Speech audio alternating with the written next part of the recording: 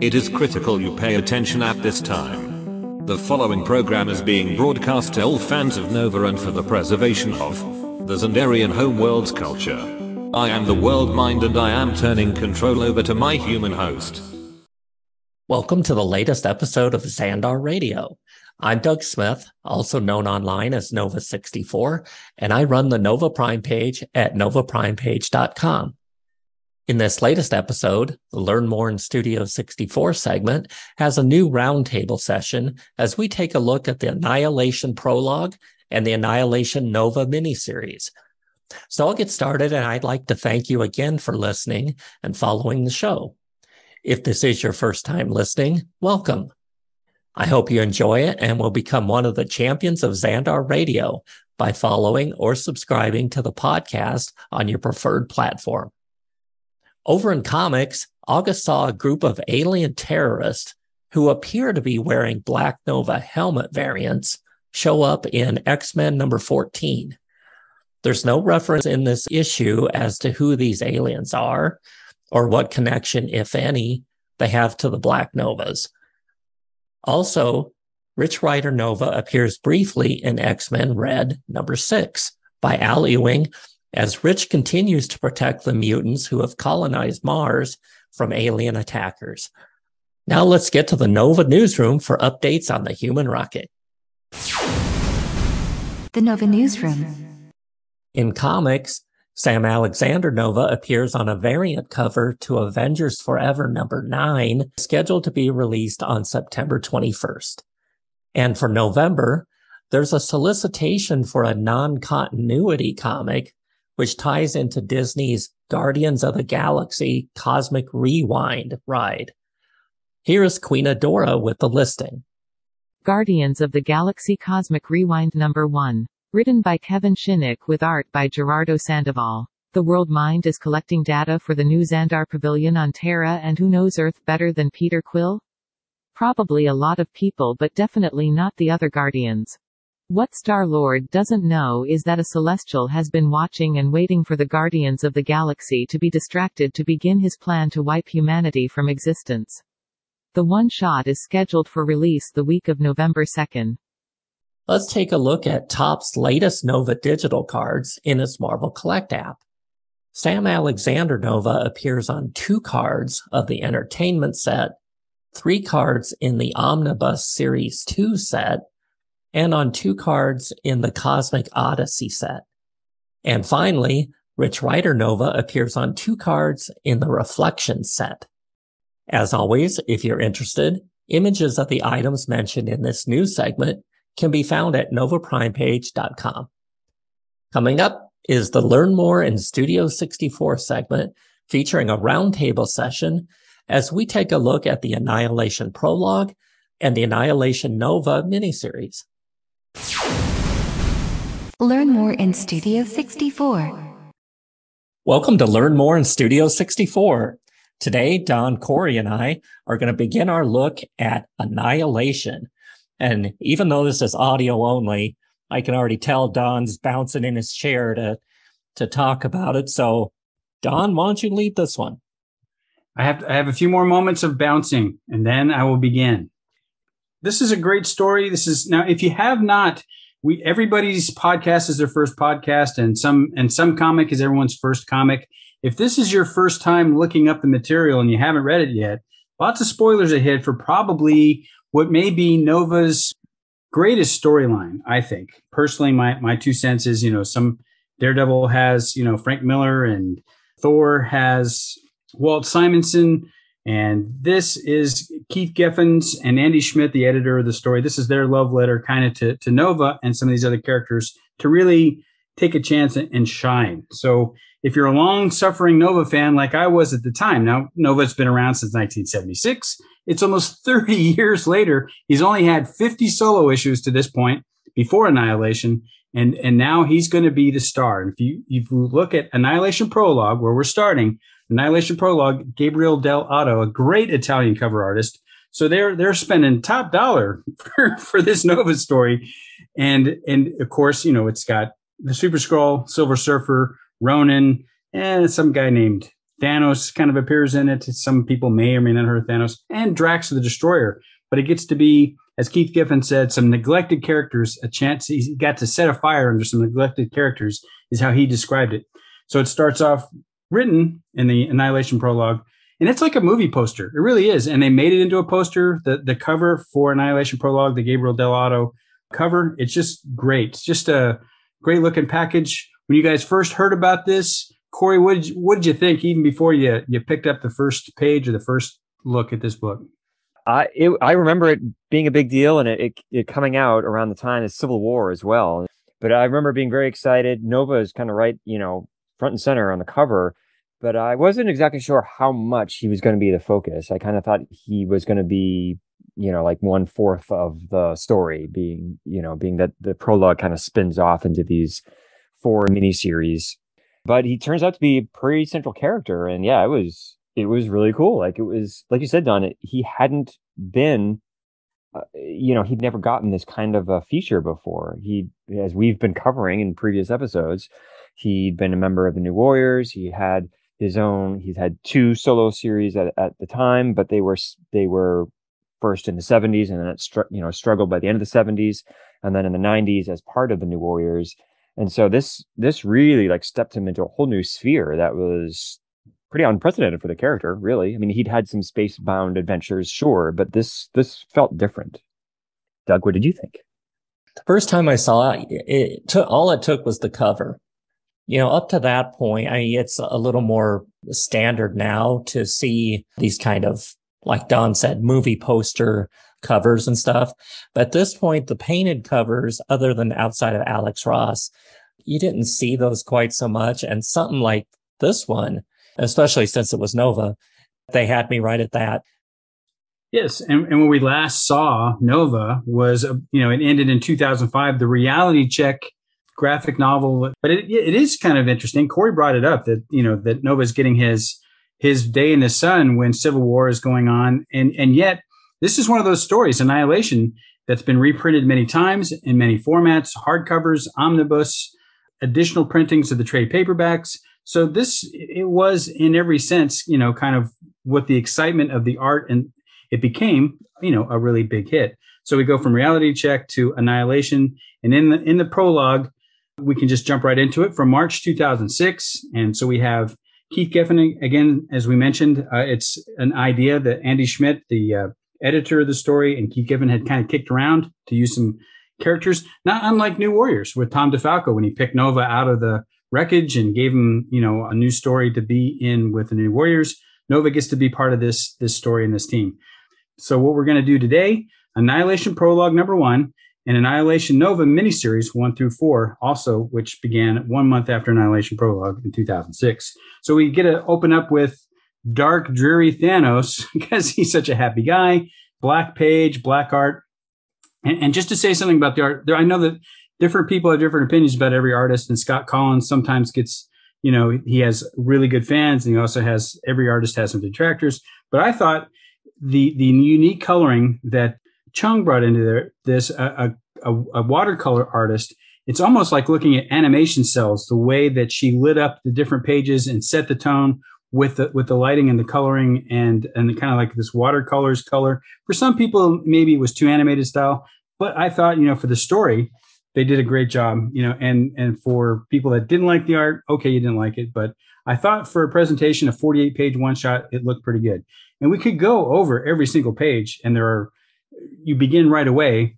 Annihilation Day, the Annihilation Wave, Annihilus, a Jack King Kirby character created in 1968 to oppose the Fantastic Four from the negative zone. Annihilus has decided that people are kind of bleeding in. He's seen the Fantastic Four invade his negative zone a few times. He's kind of tired of it. So that gives him the idea that he's just going to take over negative space and positive space and just rule everything. So he's here. He's unhappy. He's looking for, an entire universe to rule. And he starts off with the Annihilation Wave. Huge energy wave of ships, wave of aliens, and it's very destructive. And they're coming for Xandar.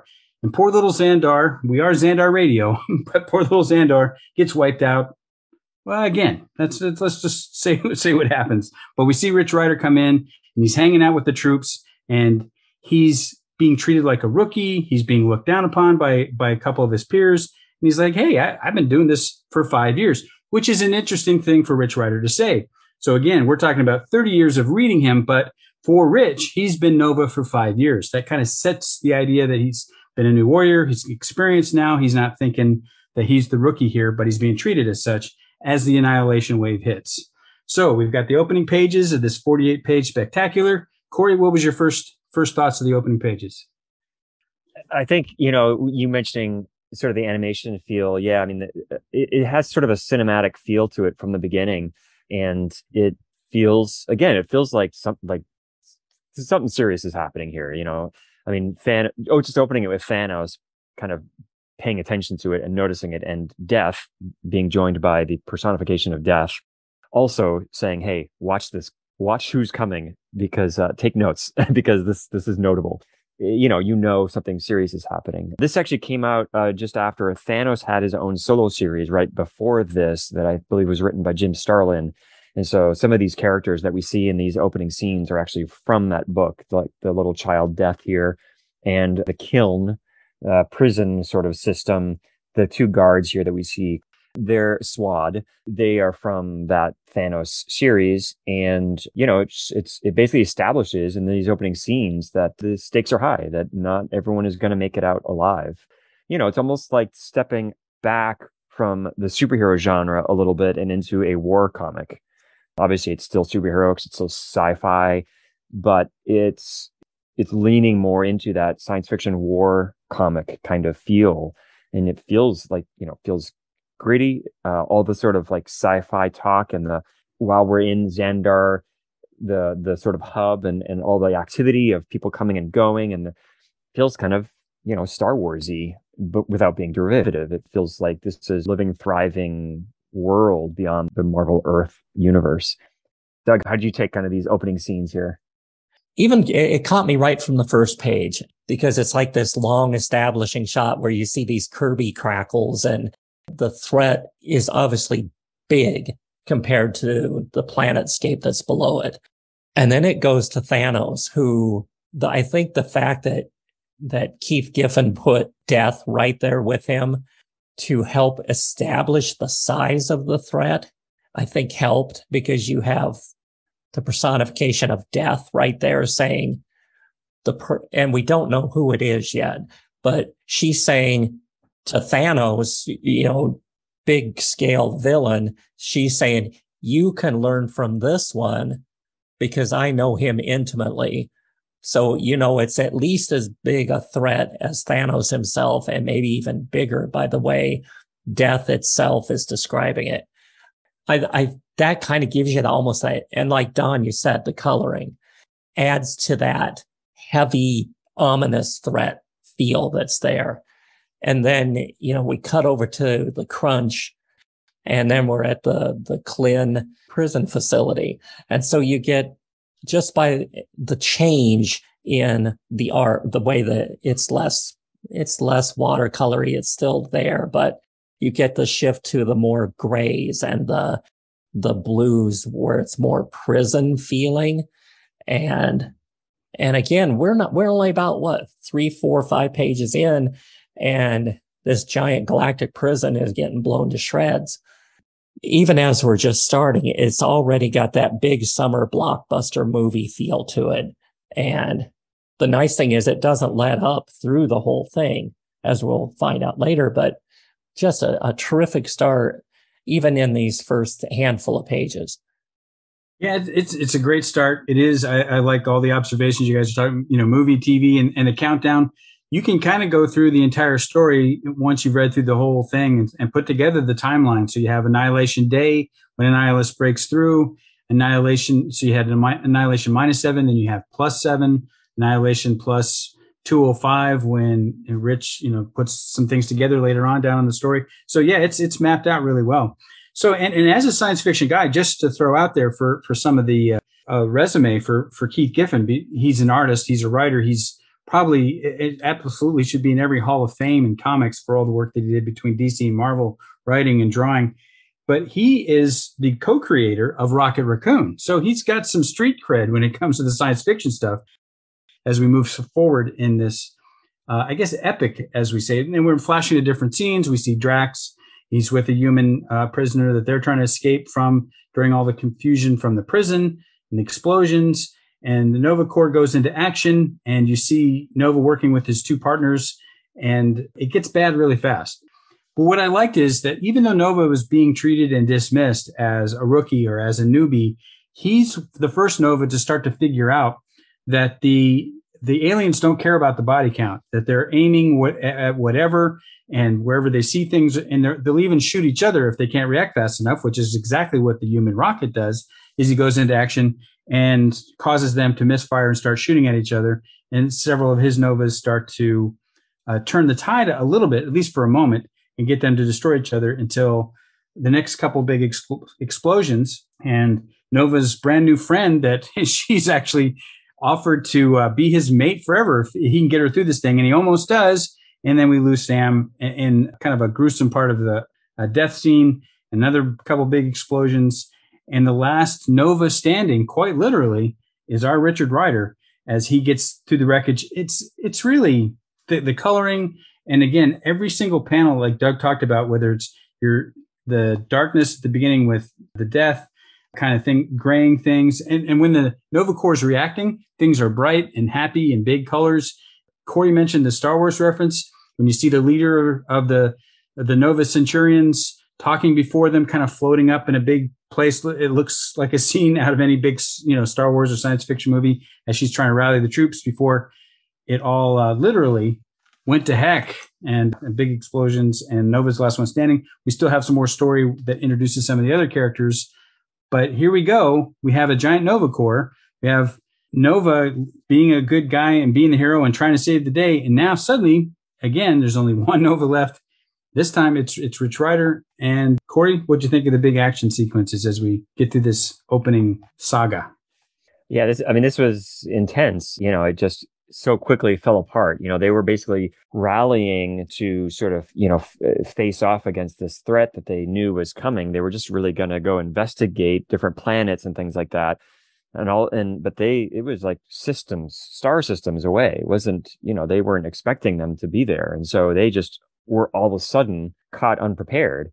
And it's a scramble. And so you can kind of feel that panic and that sort of them trying to sort of respond the best way they can. And then, basically Xandar's like main spaceport is blown up and just starts raining down on them. It's intense. And then, the bright yellow, just blinding, burning spaceport that just fries them all up. And then you transition into the black with these red frames, red panel borders. He's just badly injured. His hands are all charred. He's surrounded in ruins, and the Nova Corps has been destroyed, and Xandar has been destroyed. And while both of those things have happened an alarmingly frequent amount of times, this is the first time that Nova, Richard Rider, has been present for it. And it's devastating. And you can just see him just absolutely fried from it. And I love that moment on the second page in of this scene of him just in the ruins. And there's this moment of a real close-up of his face in profile, and he's no dialogue. And then the next panel, he's like, "Oh, I blacked out." Like, he is so shocked and battered that he's like basically passing out while he's standing, and he's, blinking in and out of consciousness and just completely out of it. And then he's looking around at just the wreckage. And then he sits down. He's just so wiped out and so defeated. And he's looking for anybody. He takes out a little communicator in his belt, and it just basically like crumbles in his hand because he's just wrecked. And it really establishes the stakes of, like, we don't even know at this point, we don't even know who the main villain is. They're just these like sort of bug-like things, ships and troopers, very insect-like, that are attacking. Doug, what did you think? The one thing that I really like as we just head into the Xandar portion of this is, even from that first establishing panel, it shows that Xandar isn't just, they didn't get resurrected after Star Lost and they're just still this little, little block of cities like they usually are portrayed. They are growing. They're thriving. They are, I mean, we've got dome cities all over the place just in this panel. And you've got a spaceport, and then you see just, masses of humanity there. And then we see the core itself. You think by now Rich would be used to interacting with other aliens, but you can tell he's almost, I don't want to say uncomfortable, but it seems kind of new to him to actually be in such a thriving Nova core, because he's never really had that with him. Even in the Xandar Scroll War, the core wasn't as big as what it looks like here. But just that big shot of everybody in their seats and stuff, I think it just gives it that, like you guys were saying, that Star Wars scale to it. And then, the attacks coming through, and it's that same kind of reaction we see out of Rich a lot. When things are just kind of calm and normal, he's, he can socially interact with people and everything else. But boy, when the action starts, it's like he kicks that extra gear on, and now he is directing people, and he's saying, okay, we need to do this and this, guys, and get your crap together, and let's go over here, and we've got a big threat coming. And boy, is it a threat. I mean, the artwork, it's just things are blowing up left, right, boom, boom, boom. And, it's like a Michael Bay movie, and everything's getting blown up, and you've got debris raining down, and Rich is still the one in there going, okay, you guys seem like you're freaking out. You were giving me a hard time earlier because I didn't seem like I know what I'm doing, but I'm the only one who's knowing what they're doing right now. He's leading the troops, and he's plotting strategies. And then I think even the Sam character, you see him a huge amount of respect. Once he starts leading the tactics and the strategies, everybody starts following him. It's like, okay, he knows what he's doing. Like you were talking about, Corey, Nova is actually getting to experience Xandar's destruction. This is like the third time it's been destroyed, but to him, this is the very first time, and he's had to experience it. And like you said, it's super traumatic, and it's obviously something that affects him to this day as a character. So yeah, that's kind of how I'm feeling about the rest of this issue. And then we see here at the end, we see the other characters starting to come in. We have Ronan, and we have the Silver Surfer, who are just becoming aware that something big is coming down. But of course, Rich already knows what's going down. And then we see here at the end, it's the big reveal that it is Annihilus. And then we have the database stuff that came out at the very end, which I thought, I love that kind of stuff where they give you that handbook kind of reference material. I think that is very respectful on the publisher's part, because as Don, you said, this could be somebody's first exposure to these characters, and having that little bit of database there at the end to help bring people up to speed, I think is wonderful. I always like that, and I do appreciate that they added that in. Yeah, the Nova core database is pretty cool, and we've kind of talked about, people love to do the comparisons of Green Lantern Corps to Nova Corps and these different kinds of things, and even Rich is asking somewhere along the issue, aren't we just more like police officers? But he is, a centurion, and Roman centurions were officers in the Roman Empire, in the Roman army. And they show the different ranks and the rank structures that, as we see, this was an army trying to defend against an invading army. It didn't exactly work out for the Nova Corps this time, but, just in that comparison of Green Lanterns maybe being space cops and Nova Corps members, Nova Centurion members, their duties, which get pointed out when we move into the miniseries, so the database stuff was really cool. Really nice addition.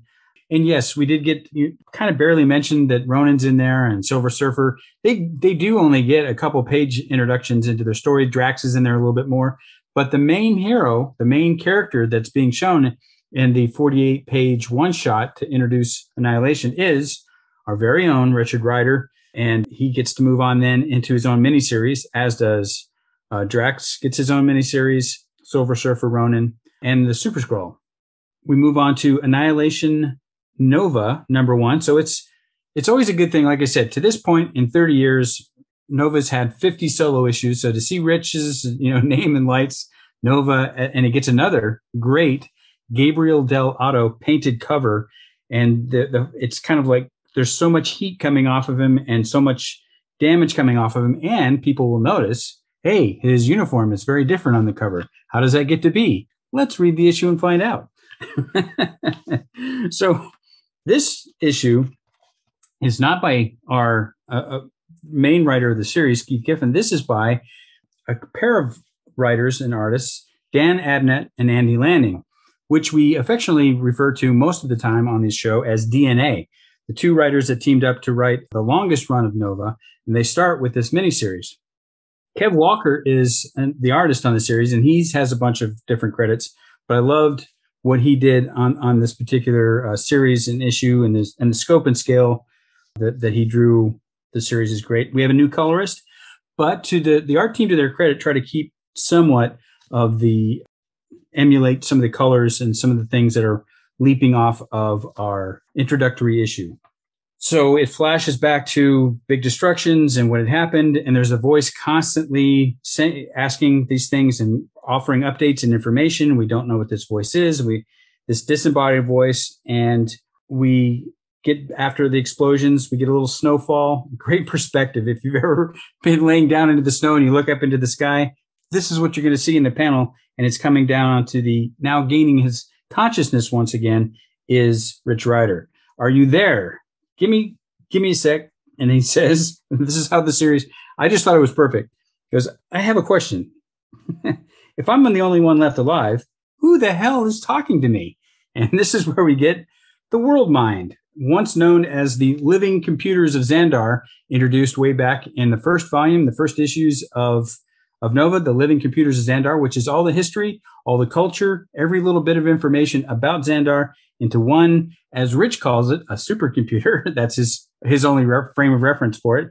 And World Mind goes, yeah, sure. I guess if I'm those things. And so we get a beat up, bedraggled Nova in his classic costume. He's definitely been through. He's a battle damaged Nova, if you'd say, for an action figure, and he's barely able to get up. He's barely able to stand on one of the fragments of Xandar that's now being snow covered. And he sees a few aliens that are eating the remnants of dead Xandarians. So this, of course, fires up Rich. And of course, he also, in this conversation, talks about the concerns of having all of the Nova Force. Since only a fragment of the Nova Force is what's carried his career for 5 years of great powers and great abilities. And he's seen, as we've talked about on the show before, Garth and Saul, who went crazy when he had all the Nova Force in him at once. And so what World Mind is needing is a place to go, and he wants to go into the suit and merge with Rich. So we got a lot of things going on in these opening pages. Corey, what'd you think? This is these four issues of this miniseries. This issue is probably my favorite, particularly because of this opening scene. I don't know what it is, but I just love these kinds of scenes where the character is just awakening to just the worst possible scenario ever. I love the snow. I like that you mentioned that. I love the use of the snow. So, and actually a detail that I missed is that Xandar is these three sort of like planet sort of constructions, and so one of them was like blasted out of orbit from the attack. And so Nova is on this like basically a drift planet. That's why it's snowing. It's basically drifting away from its sun. So I hadn't quite caught that detail. I just saw the snow and I just figured like, well, snowing.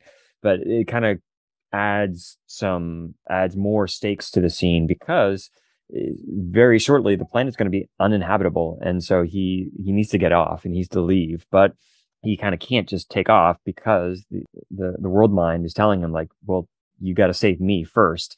And then Nova keeps getting sort of distracted because it's like, well, I can't just stand by and watch these monsters pick off the corpses here.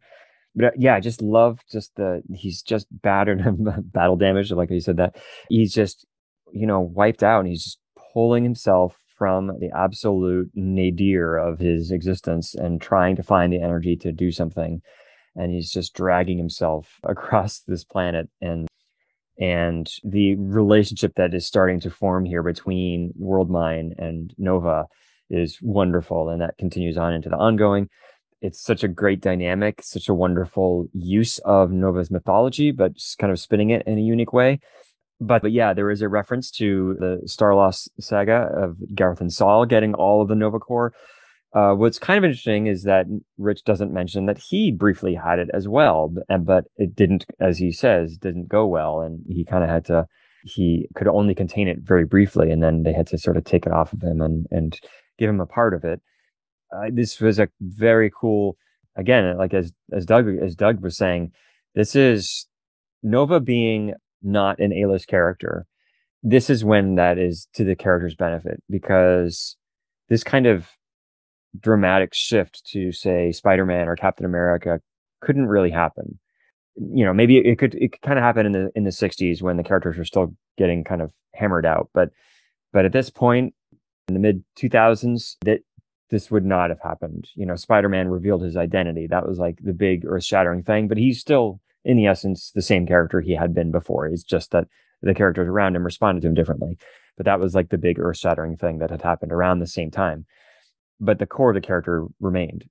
Nova, well, the core of the character still remains, but his status quo dramatically changed, and his maturity, like these scenes are changing the character's priorities, how he views the world, and how he views his place in the world, and not only among Earth's heroes community. It's changing his perspective of how he sees his place there, but his place in the grander universe. You could feel the trauma, the absolute just burden that he felt, but it wasn't like so heavy and so morose that it didn't have moments of humor, like that opening scene where he's like, who's talking to me if I'm the only one left? And the interplay between the two of them, the Worldmind and Nova, like that will evolve into something that's really delightful. It's really like wonderful element of the book. I love this. Like I said, this is probably my favorite issue of the 4. Doug, what do you think? Check me on this. With those first couple of pages, my impression that is Rich's visor, and it's the Worldmind trying to break through and showing him these images of what's happening until he gains consciousness. And I love the way the art on this is done. And it's this, you're setting up what happened in the prologue in 2 pages, but it's for a purpose. I love this scene here in the snow. It gives us as a reader almost a sense of the reality of it, in that it's snow and it's earth feeling. It feels less science fiction-y, if that makes sense, because you've got real earth type weather. You know what that feels like. And that sense of, it's just in the winters, it's got that kind of that quiet, just still feel like you would have in this situation where everything is dead and all you have is Rich talking to the Worldmind. And I really love these panels where he's trying to get his head back together. It's okay. I just, everything around me has just been destroyed and I need a minute to just gather myself. Whereas a lot of, characters, you would see, it would be normal to see Captain America just wake up and jump up and go running in with his shield and not miss a beat. But I love how Rich is portrayed very human here. And even panel by panel, you start to see he's getting it together. But the first thing he does when he comes across a threat, when he sees the Annihilus bugs, action mode again. And he jumps back in no matter what's happened to him, which obviously wasn't probably the smartest thing for him to do, because as the panel says, wham, and he goes, flying through the snow. And then he finally admits that he has to get out of there after the Worldmind keeps saying, get out of there, get out of there. I love this thing where the hub, where the Worldmind is. That's fascinating to me, that it was contained in this area at that somehow survived everything. And I just love the visuals on the hub and this whole sequence where he's talking to this holographic representation of the world mind. And like you guys were saying, I like the acknowledgement of Garth and Saul, where the world mind saying, hey, I need your body as a vessel to carry everything. And Rich is going, whoa, time out there, Timmy. We've had this happen before and it was bad. And then I like the reasoning that the world mind's given him, because I think if that hadn't been there with Rich acknowledging Garthen or the world mind explaining why it's different, I think a lot of Nova fans would, even though we've seen him hold it all before, it wasn't for very long, like you said, Don. And I don't think it was going to end well if he kept going that route. So to have those kind of pieces put in place by Abnett and Lanning, as a reader, you accept it easier. But there's also that underlying thing as a reader. What if something goes wrong with the world mind? There is a potential threat of Nova becoming a cosmic threat at some point later down the road. But Rich has this giant influx of power. He's still angry. He wants revenge on these people. And so then he knows that the threat's still above there. And his initial writer temper is, okay, I've got the power now to bring the fight to you, and I'm going to go do it, even though the world mind's saying, whoa, whoa, whoa, whoa.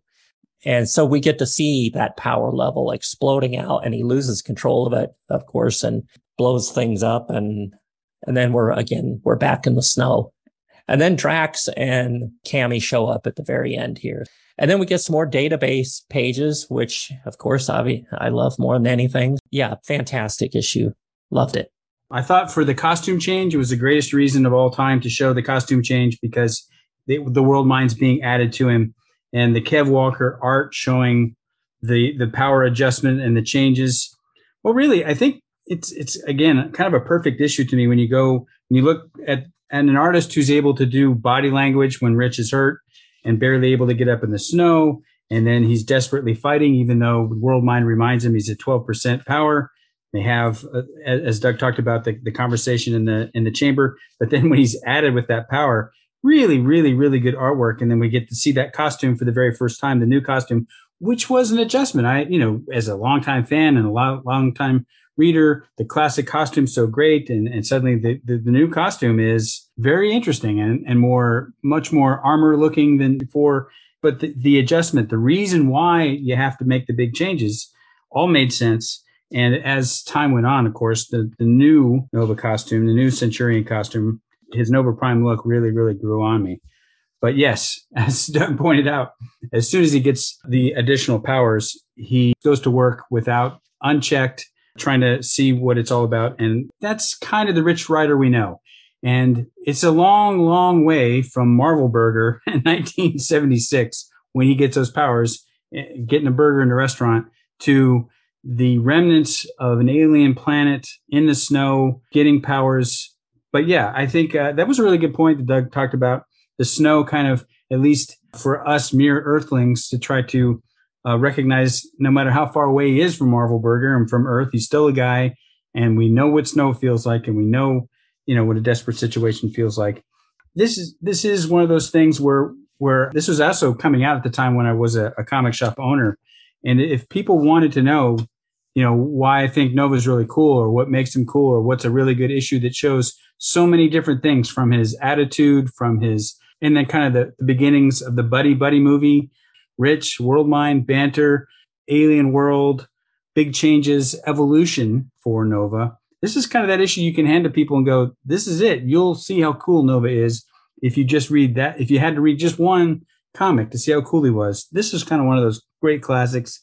Perfect art, perfect coloring, great pace of the story. And we get to see the next part of the story where we get together with Drax. Drax is survivor from Xandar. So really, these are the only three people so far that we know that survived the entire Annihilation wave. Yeah, and more Nova core database artwork stuff. Final thoughts, Corey? Did you have anything else on that, on the second half of that? Well, I just want to echo, I'm glad you're mentioning the artist, because, yeah, the art is fantastic. I think you're absolutely right. Like the tones, the different shifts of these different scenes where we start dragging himself up from the ground and that feel of it, that sort of that like grittiness and that exhaustion is there. The body language is fantastic. And then, through to like battle scenes, through to him getting new powers, through to him flying through space, blowing up spaceships.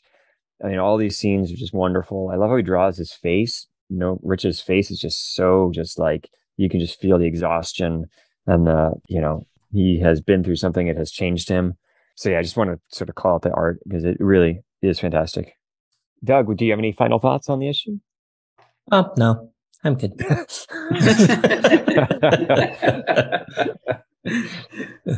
All right. So that I thought I guess the last thought on issue 1, the title for the issue is kind of interesting because it's All for One. So the last Nova, All for One, and the next issue has an interesting story title going from All for One, and now it's N1 for All. Great double page spread with the title page. Nova, who now has the world mind and has all the powers and is Nova Prime and has all the Nova Force. Now Rich is nervous because he went off. It didn't go well. He thought World Mind was going to keep him in check. He couldn't. They're still working on their power levels and their team up and how they're going to work together. So we start this issue with a very reluctant Rich who doesn't want to use his powers. He's afraid he's going to hurt people. He's afraid he's going to become that big, powerful supervillain that can't control the powers. He's worried about that. So as we start the story, kind of an interesting thing is we see a bit of an embodiment, a personification that just Rich can see of the world mind, looking like a Nova, looking back at him kind of in a digital sense. But when everybody else looks at Rich, it looks like he's talking to himself, which is part of the fun. So we're still in the snow and Rich is still debating with World Mind. Rich is still trying to literally get his footing to see if he can handle his new responsibilities, much greater power, much greater responsibility, his new evolution, as it were. Drax is reminding him they've got to move on. It's just like World Mind reminding him, we got to get going. We got to get out of here. So they go looking for a ship, and World Mind directs them to a ship, and that one doesn't work out. So they have to go to another ship. Drax kills some aliens. Drax goes into action. Nova doesn't do anything. Again, he's worried. And Cammy says, "Hey, why aren't you helping out?" So they have a really interesting conversation while Drax is off doing things. And in order to kind of show Drax that he's not crazy, he hands him, they call it the hat, his helmet, and Drax gets to have a little conversation with World Mind. So they get to know Rich is weird, but he's not crazy, which is what we've all known. Rich is weird, but he's not crazy. So we get a Xandarian ship and we get everybody in there and we start to get the heck out of there. And again, this is the art that kind of goes back to what the pace that Kev Walker is keeping, kind of that art style that Scott Collins used in the one shot for that Xandarian looking ship, which I thought was kind of cool.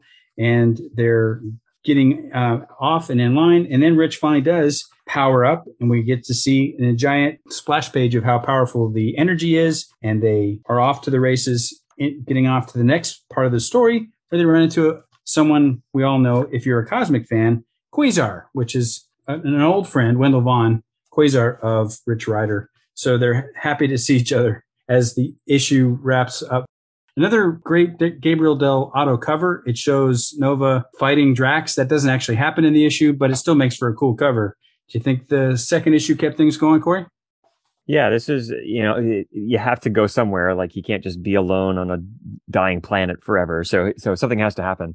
And so, yeah, bring in two characters that we saw in the first one shot there. And so, yeah, it's sort of adding the two of them to the group dynamic here. And there is some humorous interactions here where, Cammy's very flippant, kind of young teenager. Drax very sort of dry and direct, and Rich is a little more, seems unstable because he's talking to nothing seemingly. And yeah, it's a very funny moment where Rich just sort of throws him the helmet and is like, you two figure it out. And Cammy and he have sort of this moment. So yeah, I enjoyed it. He is eventually convinced to open up a Stargate and get the ship off of the planet, and which is where they then run into Quasar.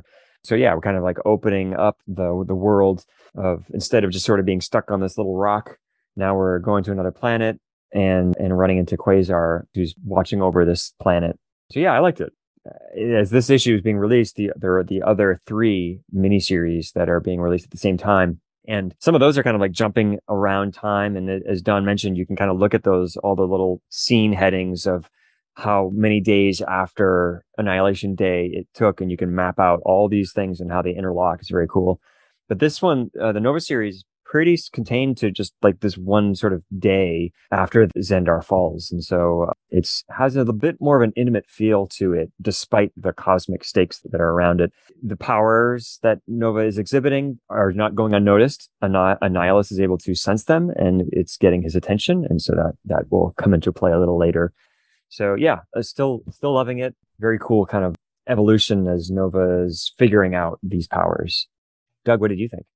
The first thing I really liked was the cover. It's very colorful, very actiony.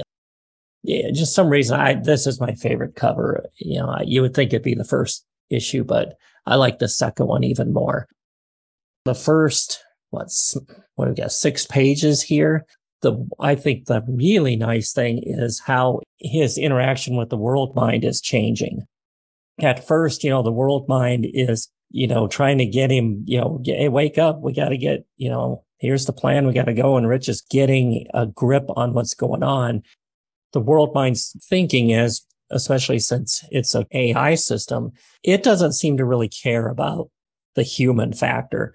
To him, anybody that's stopping the mission is just something that'd be disregarded. And yeah, I don't care if it's, human lives or whatever. You got to stay on the task of protecting me. Where Rich, he sees the ethics and the humanity, and the reason to keep fighting is to protect people. And you see it in their argument that the world mind is arguing, you got to protect the history and the legacy of Xandar and me. Where Rich is, okay, if that is my goal, then also I have to stand up for the ethics and the code of what Xandar stood for, that conflict between the two, because it makes sense. It doesn't feel forced to me. And then you've got Drax introduced here. And, the funniest parts I thought were everybody questioning if that's Drax the Destroyer. And they all know that he is, but they also all recognize that given the situation, maybe your past history isn't really the big issue here right now. Where Rich is going, so no history of destroying in your past. Whereas it's almost kind of an interesting turn. Then you see the world mind trying to appeal to the whole ethic issue. Hey, this is a mass murderer. You got to stop him. And Rich is like, hey, we need all the people we can get right now. And I got to protect these people no matter what, because they're still people. And like you were saying, Don, we get to see Rich is scared of the power now because he's already lost control of it once, even though the world mind was going to be helping him. And that really that fits into Rich's character. And then we go down here into the sub levels and we fight some bugs. And then, like you guys were talking about, we have Quasar show up.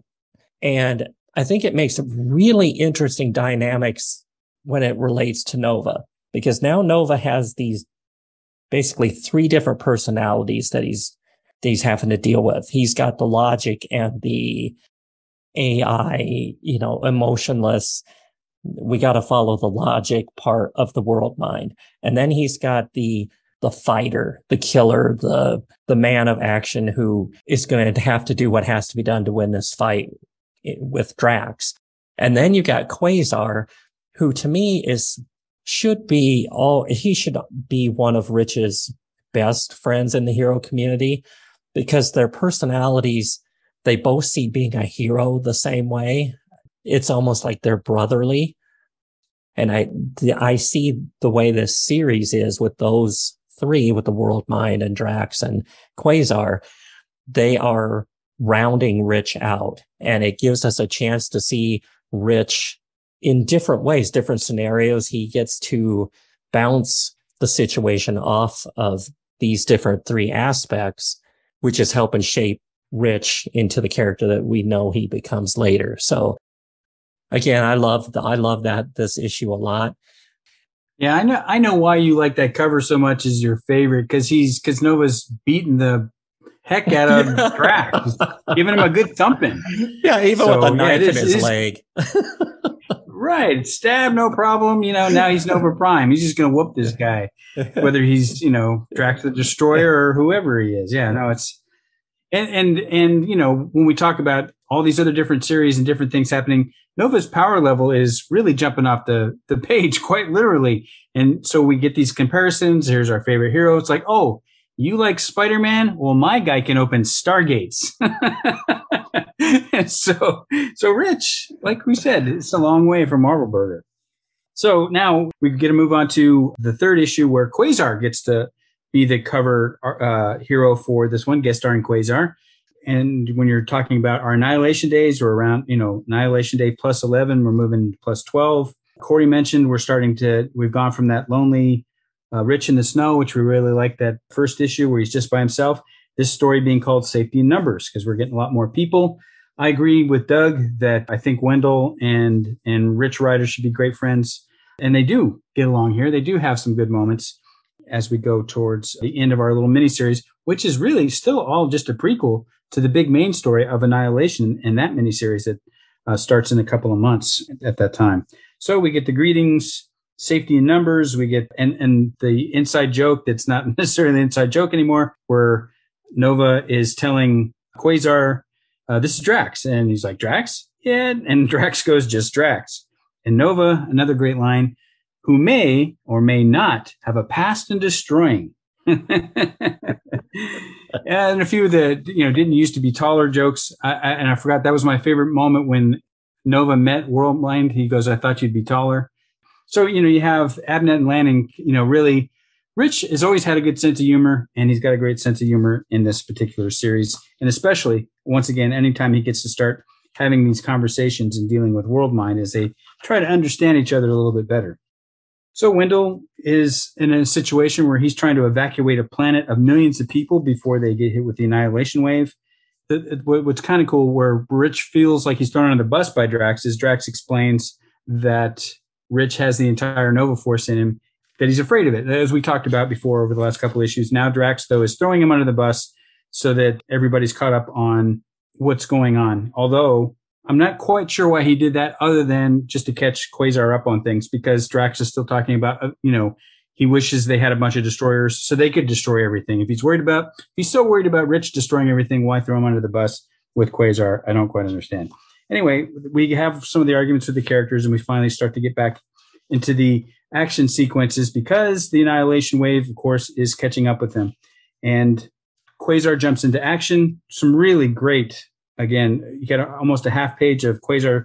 The art, Kev Walker's keeping up, and the art is still, for the entire series, very consistent and very consistently amazing.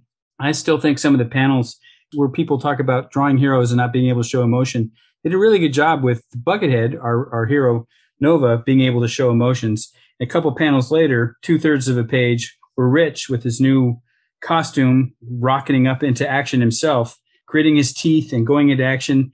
You can show plenty of emotion if you're Kev Walker, because it is awesome as they jump in and start blasting things in the Annihilation Wave. And Nova goes to, create another Stargate, more amazing action. And it gets the attention of our main villain, once again, Annihilus, that the power level is so high that's being picked up from light years away. That tells you the power level of our hero. And now Annihilus is jumping into the scene because he wants to see what's going on with all that power. And Annihilus also knows, ominously, that Quasar there and the quantum bands are there. So he's attracted to all this power and jumps into the scene. So we've got 3 of 4 now. The story's building up. It's getting bigger. And on the scene in that last page, the big nasty villain Annihilus shows up. Corey, did it keep at the entertainment level you were wanting for issue 3? Yeah, I maybe even a little more, I would say. I like the whole sort of setting of this evacuating the planet and the urgency around that, and we're seeing Quasar like trying to keep ships from crashing into each other because there's just a mess. Like everybody on the planet is in a bit of a panic.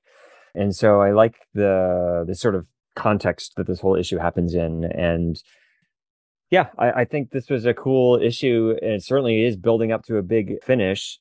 Everything is kind of building to this big crescendo of like another face-off with the Annihilation Wave and a confrontation with Annihilus. So yeah, I thought this was a great sort of building up again and a great tension. And I liked this interactions between all the characters of sort of pulling Rich in different directions. Like, no, we got to help the refugees. No, we just got to get out of here. And then Drax kind of, I think, sort of reassesses the situation and realizes like, we just got to, we're here. There's no escaping it now. So yeah, I like this. I thought this was very cool, very tense situation. Doug, what'd you think?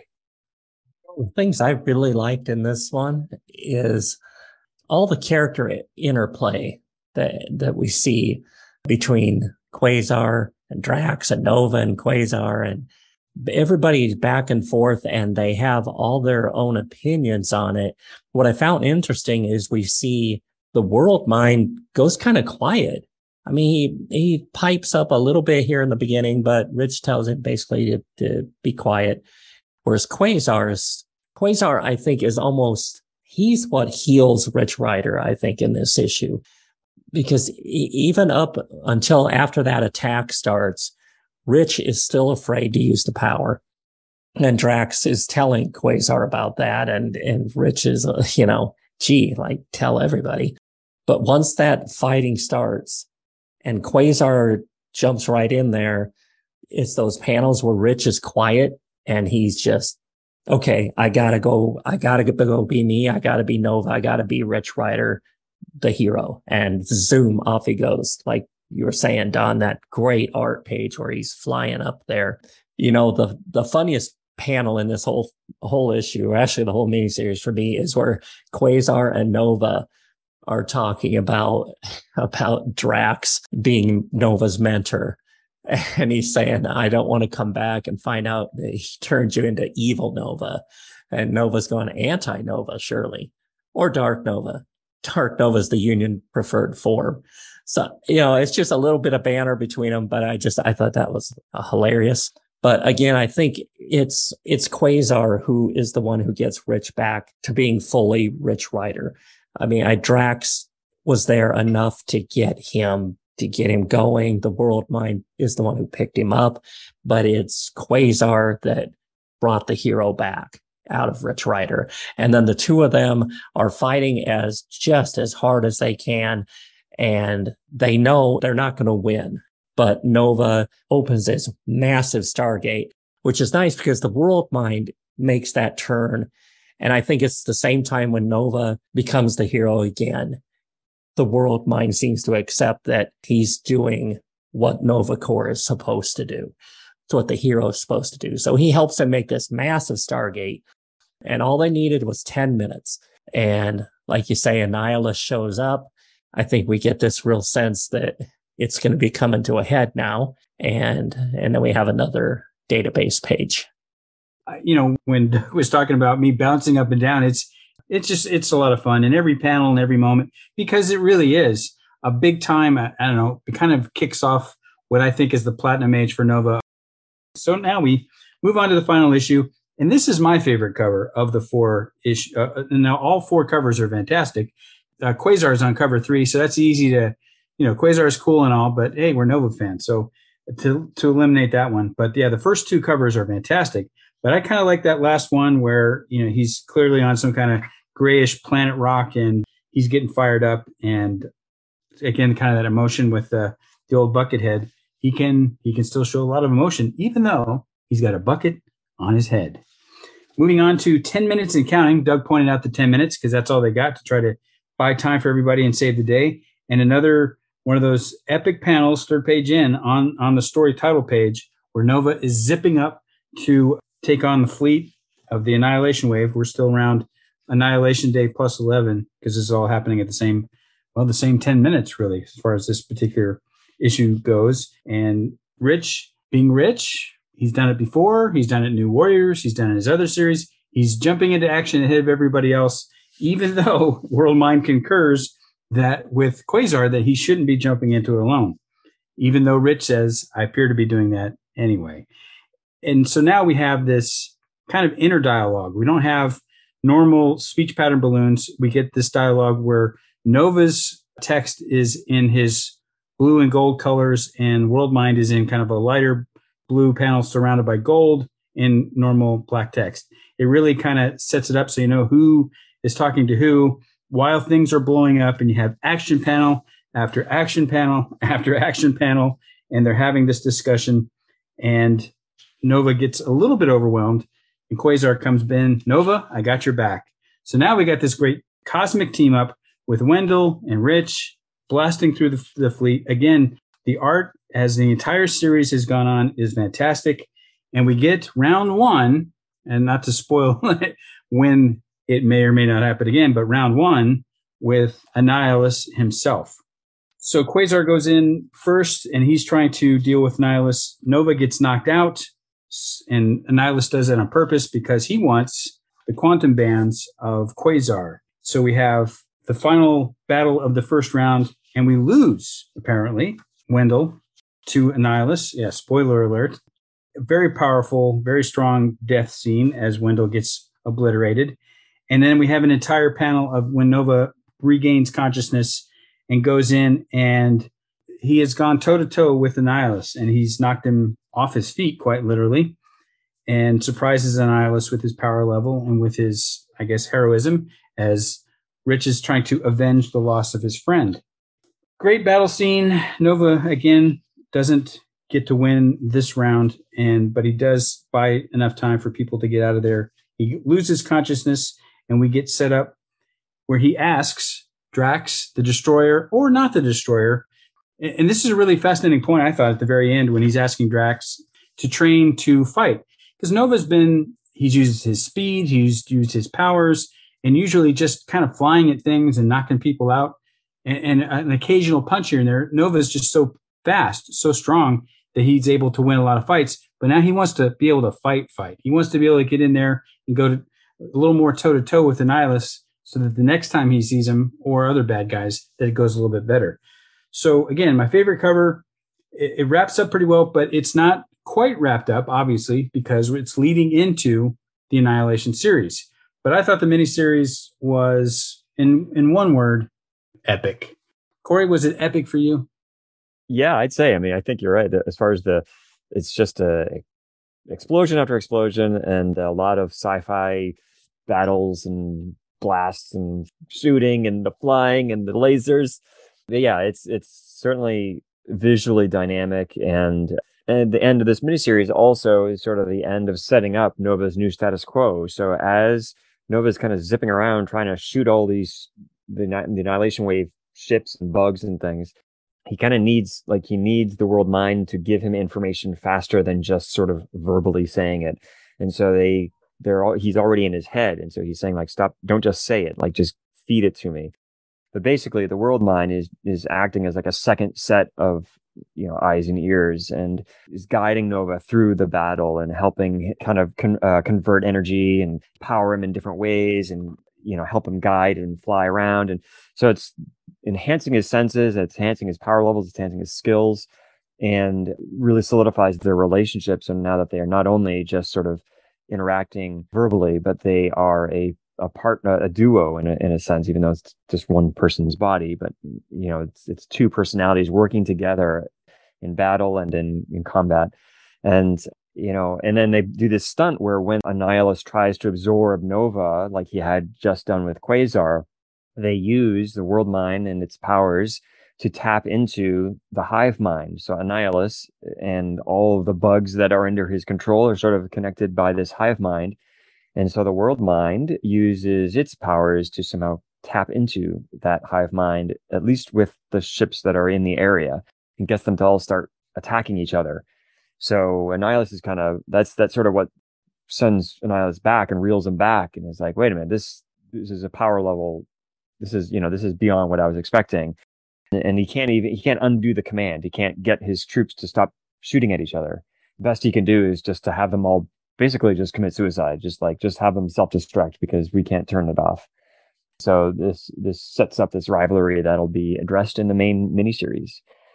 Doug, what did you think? Yeah, the parts I really, really liked in this is we see Rich's leadership pop out again. It would have been easy just to have him keep jumping in and, exchanging punches with Annihilus and, blowing up ships just here and there. But he has really got it together. And I think the way he's approaching things is terrific. He's using the things at hand to give himself the upper hand. The death of Quasar here, and we see how that really causes Rich to unload on Annihilus. He gets gravely injured. I mean, he takes that hit that obviously cut open the side of his head, and even Quasar's going, oh, no, man, that's bad. But still, Rich gets up and he's going right at him again. But then Rich, again, still knows, okay, we've made the damage. I need to retreat and we need to get ourselves gathered together for the bigger battle coming. And I really like how Kev Walker took the artwork of the last 3 pages are basically throwbacks to the beginning of the first issue. You've got the static, you've got the kind of the outside camera look of what's going on. And then there's Rich kind of upside down at that odd angle. But instead of being in the snow, he's out in space. But Rich's reaction's very different this time than the beginning of the series, where he's telling Drax, okay, I need you to train me. I think it ended fantastic. Just a great, great series completely, beginning to end. And I think it sets up the main series extremely well. Yeah, it really does. And one of those things where, and the exact moment that it happens, where Rich is saying, hey, we really need to do these things. And I like it where Worldmind finally, where Worldmind understandably is looking for preservation because Worldmind represents a fallen world, and all these people and all their memories and all their culture is kind of doing a survival mode. And Rich eventually wins Worldmind over to say, hey, our mission is bigger than that. We got things to do. We got places to go. So I really like, and as you guys both pointed out, it really kind of sets up the main series, and it really, for this evolution of Nova, DNA wrote a great series. Kev Walker draws a great series, and it leads right back into Giffen's big Annihilation story. So if this was your first, introduction to Nova, lucky you, because it's a great story. And if you were a long-suffering Nova fan, starts and stops and years without Nova stories in between, this is kind of being patient really pays off, because they found Rich some really cool stuff to do. I loved it. This miniseries in particular really got things going. Really, I don't know, it moved him in a direction that all makes sense, and it's still Rich. He's not, he's making mistakes. He's still not a perfect guy, and he understands that. He's very self-aware now, though. That's kind of new for Rich. Ultimately, where does it stand for you in the long-standing Nova series and stories, Corey? Yeah, I think probably it's the best. Obviously, this is one piece of a larger story, but you can read this, and it is 4 issues. I mean, you could just get those 4 issues without the prequel, because it explains the prequel within the opening.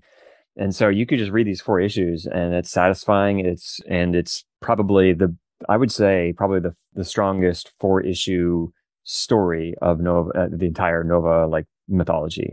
I mean, I maybe could be convinced otherwise, but I think it's strong. Dan Abnett and Andy Lanning, just their dialogue is really wonderful. It's really, enjoyable, and feels, it feels human. It feels like actual people talking. Great, conversational dialogue, but it's plotted out really, really well as well. Doug, I loved it. I don't think I really quite realized this before. Doug, I love the point you made where you said in, first issue, basically it's the Worldmind that helps kind of lift Rich off of the ground and get him standing again. It's on the second issue, it is Drax who gets him to actually start fighting again. It's Quasar in the third issue who gets him to be a hero again. And then in this fourth issue, it's Rich himself who gets him to be a leader and is starting to get him into that position of being sort of this beacon of hope for the universe, which we'll see more of in the miniseries. So it's just this wonderful evolution, really tight, compact character arc that is also just it's just a kick of a story. It's just a great as I think Don, you said in the beginning, a summer blockbuster kind of feel to it. So yeah, it is definitely among my favorite, if not my favorite Nova story. Doug, what did you think? If you're going to ever see an evolution of a character in one series, in one event, I don't know if we've seen a character make such a leap as we do Nova in this one. And I think that lends to how we have seen him evolve since the beginning, since 1976, where this is a character that is fully developed now.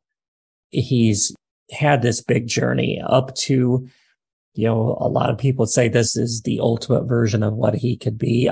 He could probably always still evolve, but we get the advantage as readers that he's not stagnant. He's not, stuck kind of like a Captain America or a Batman or a Superman or Spider-Man, where, the personalities, their ability to grow and change and evolve is really limited just because of maybe their iconic status. Whereas Rich, we see growing from a, what some would call a B hero or such to he's becoming, alpha class here. So yeah, I can't say enough about this. It's a great, great series. Okay, and that is our look at Annihilation Prologue and the Annihilation Nova miniseries. The next time that you hear the three of us together, we are going to jump into the main event known as Annihilation. Final thoughts. Well, that brings us to the end of this episode of Xandar Radio. I hope you enjoyed it and look forward to receiving your feedback. Send your comments as a voice message, and it may be played in a future episode. And of course, you're always welcome to send an email to xandarradio@gmail.com or leave a post at the Xandar Radio Facebook page. All avenues can be reached at novaprimepage.com/podcasts.asp. I'd like to extend a very big thank you to the Roundtable co-hosts, Don Lund and Corey Blake, for another fun chat. Thank you for taking time to listen to the program today. The next episode of Xandar Radio will be released in October with the latest Nova news, fun features, and a new Studio 64 segment featuring an interview with writer Jay Ferber. Until then, have a blue blazing day. This is the World Mind. I am taking back control from my human host. Xandar Radio is a Studio 64 production of the Nova Prime page. This program is the property of Doug Smith. Nova and other characters mentioned are trademarks of Marvel Characters, Incorporated. All rights reserved. Music heard in the program is by Chad Crouch. A link to his site and the license can be found at novaprimepage.com.